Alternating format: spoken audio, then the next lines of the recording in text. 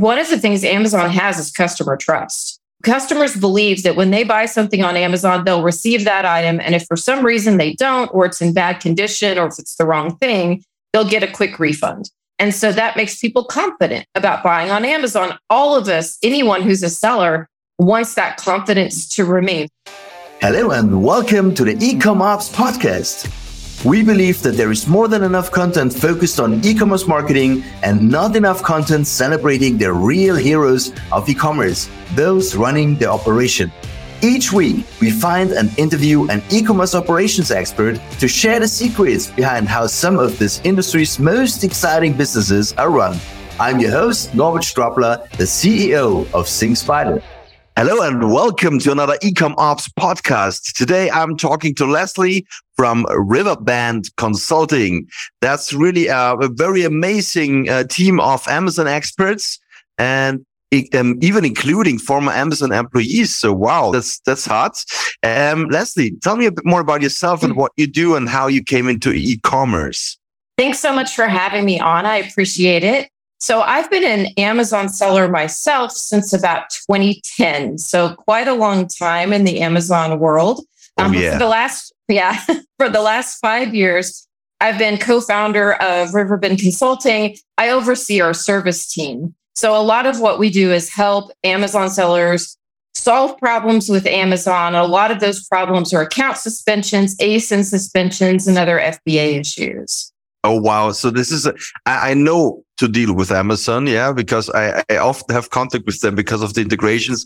And I know this is a really hard stuff, what you're doing here. What was the impetus behind creation of Riverbend? Why did you found that? Several years ago in the Amazon space, there wasn't a lot of outside help. And Amazon sends these performance notifications and they open these cases. And it's all written in a language none of us understand, which is Amazonian. It doesn't matter if your native tongue is English or some other language. Amazonian still has to be deciphered. So really, a lot of sellers out there still need help just understanding what Amazon's trying to ask of them. And also, Amazon has a huge risk management structure in place inside their organization.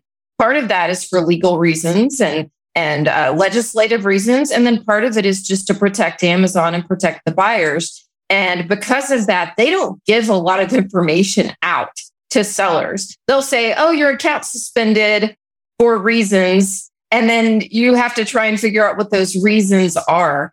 So you really need someone who has the background and has some experience dealing with these things sometimes to even explain what Amazon wants from you. Oh, yeah. What are such reasons typically? Why get accounts suspended? So right now, the biggest reason we're seeing for account suspension is linked accounts. And that's where you open a new account and maybe you had an account that was suspended in the past. And so you're not allowed to have a new account on Amazon. Or maybe someone you used to live with, a friend, a relative, a spouse, has an account that's suspended. And then you try and open an account. There's so many reasons you get linked to bad actors. And when they link you to a bad actor, they take you down. There's also so many suspensions right now for retail drop shipping, which they do not allow folks to do, and other code of conduct and review manipulation. So the things we're seeing right now are some deep house cleaning by Amazon, trying to get rid of who they see as the bad actors on the platform. And do you find this good for the entire Amazon market, what they're doing at the moment? And does Amazon hit a lot of people that are innocent, actually? They do. So it's very positive and important that Amazon does suspend accounts. It shouldn't be on the platform because one of the things Amazon has is customer trust. Yeah. Right? Customers believe that when they buy something on Amazon, they'll receive that item. And if for some reason they don't, or it's in bad condition, or if it's the wrong thing, they'll get a quick refund. And so that makes people confident about buying on Amazon. All of us, anyone who's a seller, wants that confidence to remain. So you definitely want them throwing the bad actors off the platform. Unfortunately, a lot of the suspensions happen because of artificial intelligence. Mm-hmm. And also because of investigators who are just overworked. And so they're running through information really fast. So there are a lot of false positives. There are a lot of suspensions when people didn't do it. And then I've got a lot of clients who they did it, but they didn't mean to. They did something wrong, but they didn't understand the rules, or they really weren't doing something horrid. They just made some mistakes. And Amazon does believe in second chances, especially for that last group of people. So that's where we come in to convince Amazon, hey, I did something wrong, but I'm not a bad actor. Let me sell again. And do you act when you talk for your customers? Do you act as the customer, or do you act as consultancy firm and say this is a mandate of yours and you're working for them and talk with Amazon? So is there another layer, or is there a cheated direct conversation? So we don't communicate directly to Amazon for any of our clients, because Amazon will not talk about an account to a third party. Okay. And if you lie to them and say you're that third party, that's somewhere we don't want to go. I know some people do it, but we won't do it. So what we do is we coach our clients and we give them all the information they need to communicate with Amazon, down to, if you're sending an email, what's the subject line? What kind of documents do you need to attach? Some of our clients need operational help because they've made mistakes and they don't understand how to make it better. Mm-hmm. So we talk to them about new processes and help them build out new processes and ideas so that they can send a true plan of action. That's what they really are doing to fix the problem. And we just are a facilitator. We help them know where to send it at Amazon, what to explain, and what to ask for. Okay. Thank you very much. That's very interesting.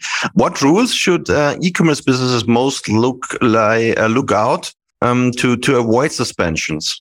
So for honest sellers and good sellers out there, the number one problem is product quality. Yeah. So, people think there's a lot of assumptions made by sellers and by brands. They think that just because they box something up and ship it to the Amazon fulfillment center, it's going to arrive in beautiful condition to the buyer. And that doesn't always happen. Sometimes your packaging isn't good enough to withstand shipping to the fulfillment center and then shipping to the customer. Or maybe you use a box weight that's flimsy, or you don't have any dunnage or bubble wrap. There's so many ways that products can get broken, damaged. The packaging can look gnarly. And when people receive those items, they say, this isn't new, this is garbage. That's actually the number one reason people get ASINs suspended, individual items suspended. And then if you get enough of those, your account can go down. Okay, got it. There are for sure a lot of very easy ways to go back if it's not a big problem, and just a good communication. As I said, second chances Amazon gives them, which is really great. But there are maybe really complex ones. What was the most complex one that you ever worked on? How long did it take you to recover them?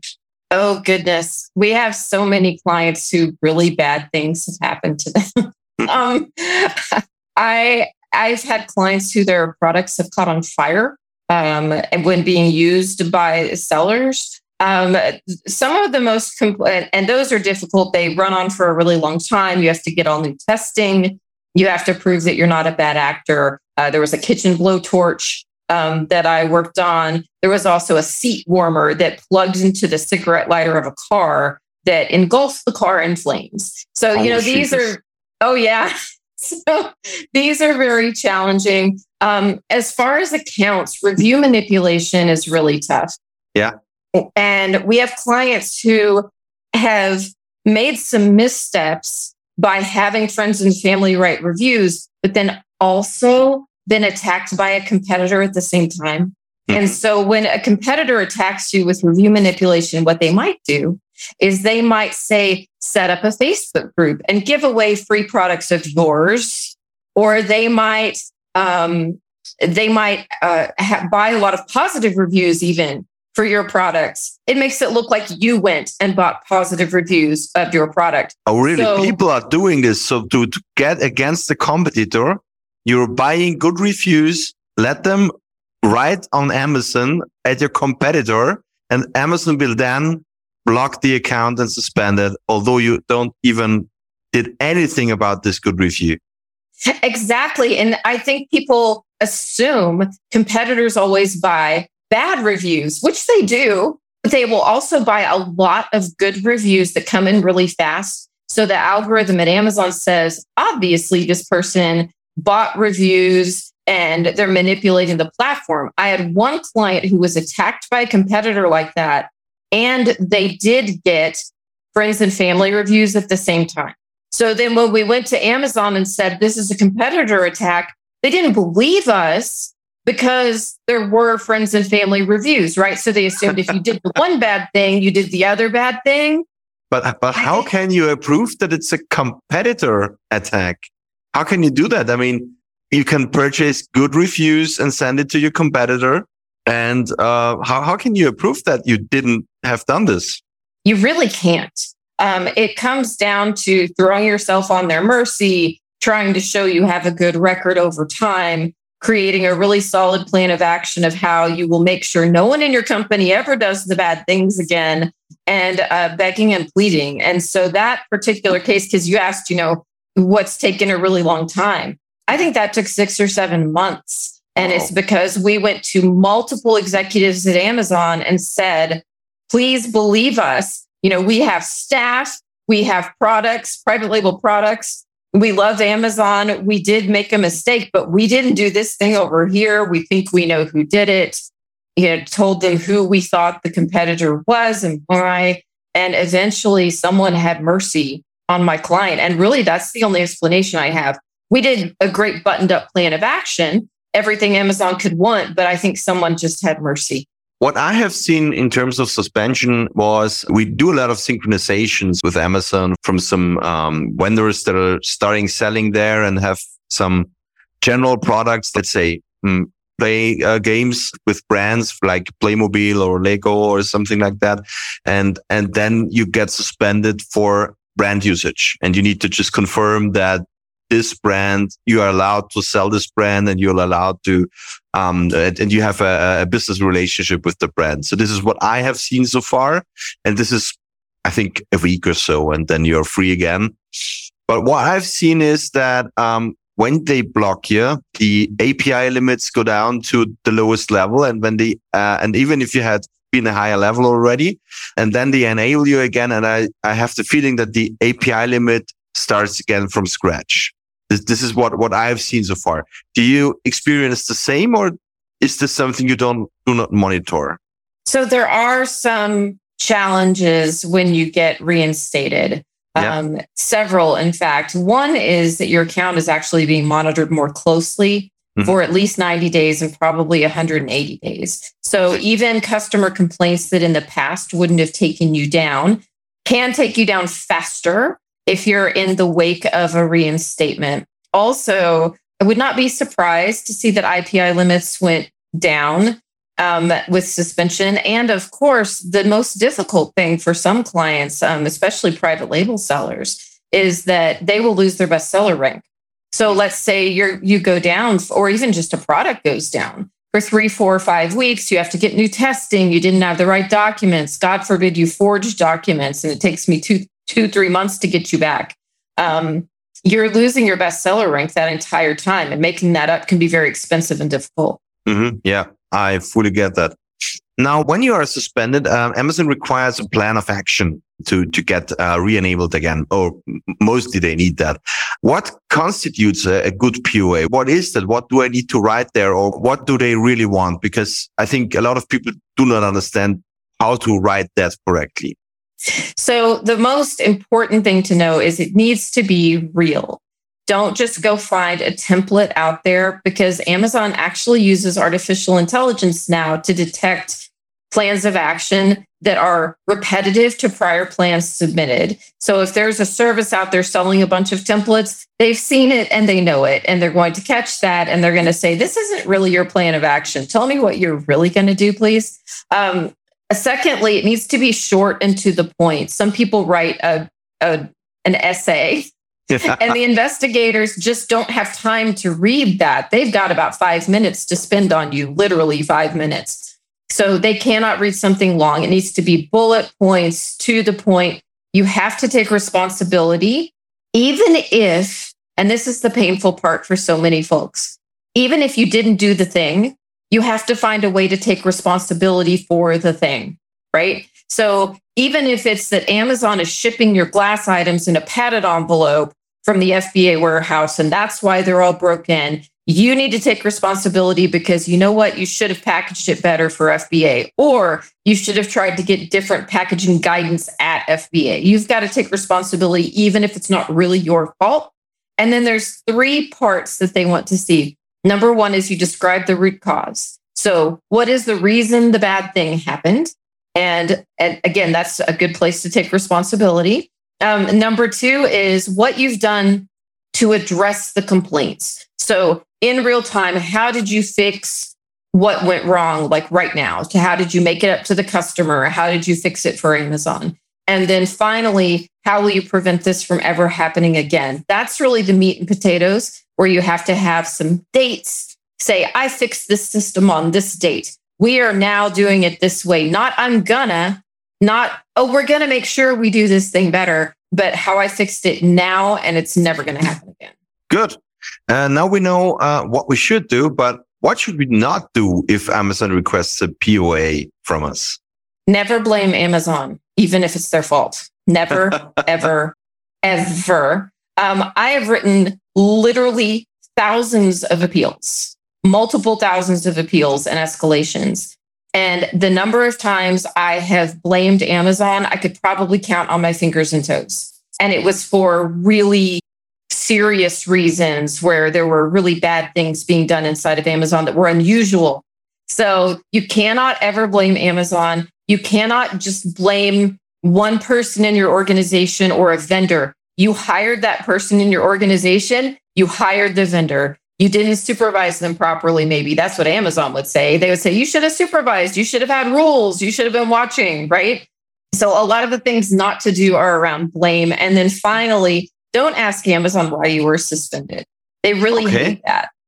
So a lot of people, they get the notice and they're like, oh, I don't understand why I'm suspended. That just makes them mad because they're thinking it's your business. You need to go investigate and figure it out. Look at the data in your account, get some help, do something, but don't ask us. Never ask them. You're just wasting a chance to appeal. Okay, very interesting. Well, I, of course, want to know why I'm suspended, but it depends a bit about the account history. So you might see it if the account history is big enough and you see the points coming in, then I think right. You could see that. But sometimes I think it's important to know. Do you sometimes ask them or do you see it right away when you talk to customers?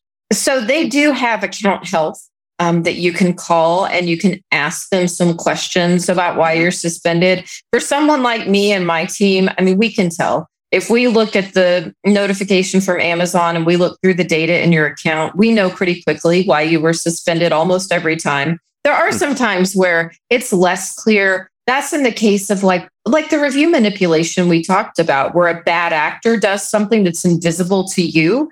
How would you know this, right? Yes. But we can deduce some things. We can look at your reviews and say, how did you get like 200 great reviews over a weekend?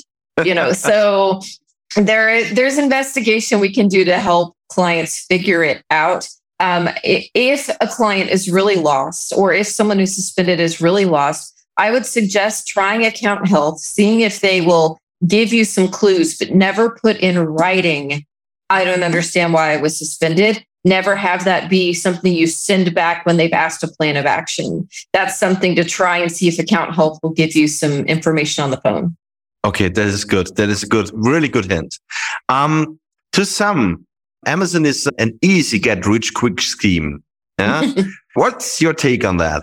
Oh, that's just my favorite. I was talking to someone yesterday about all of those videos out there of like the guy driving the Ferrari with his expensive watch, and he goes to his big house and he's like, I got all this on Amazon in 3 months, And also these are the coaches videos as well for the online marketers, and we put your e-commerce on autopilot and you will never have so much. And they all drive a Ferrari, a Porsche, and they are in the car recording themselves while driving.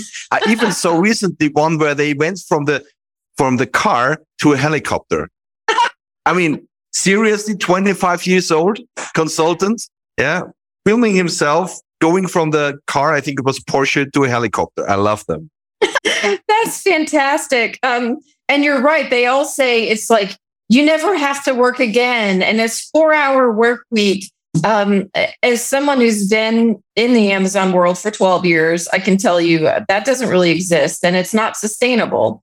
And the get rich quick schemes, a lot of times, are actually things that are breaking policy on Amazon. So a lot of the get rich quick right now is about retail drop shipping, and retail drop shipping is not allowed. That's where you list items that are actually in retail stores, and then when the order comes in, you fulfill it by ordering it for that person at the retail store. So you see a lot of Home Depot and Walmart and even Amazon drop shipping. Amazon's gotten really good at detecting that.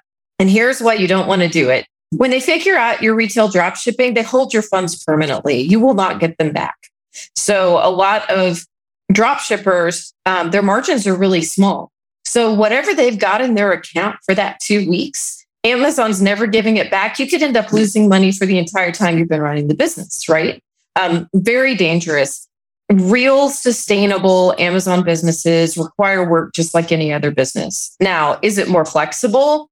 Yes. Can you decide when to work? Absolutely. All of that is true, but you still have to have standard operating procedures. You still have to have an accountant and balance your books. And you still have to work with your suppliers. I mean, it takes time, and the harder you work, the more money you make.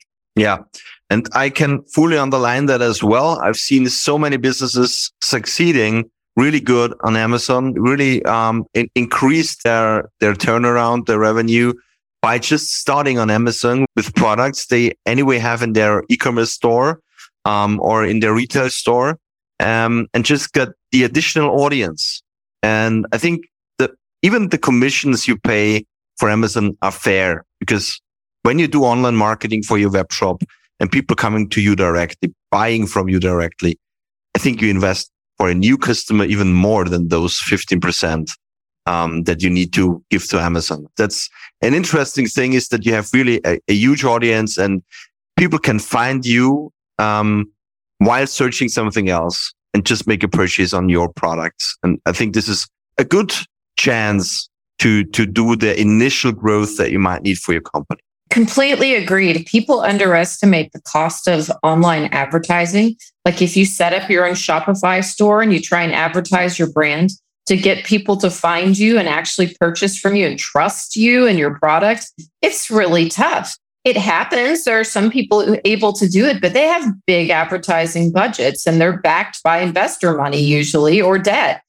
With Amazon, you can launch a product on there, do some PPC advertising and start driving sales. Now, is it easy? No, you've got a lot of competition, but there is that built-in market of hundreds of millions of potential customers who are on the site. Many of them are on the site every day. Yeah, absolutely. Number one product search engine worldwide. This is really a very, very interesting channel. I mean, this is the one part where they are better than Google for searching. Yeah, when it comes to product search, you're starting on Amazon and not on Google, and that's very interesting. Yeah. Okay, let's talk a bit about automation. You're consulting a lot of your customers, I think. How important is automation? Like automated stock and price updates regard to Amazon, or automated sending the orders to the fulfillment center if you're FBM. How important do you see those kind of automations and integrations? So a lot of it is really based on the kind of seller you want to be.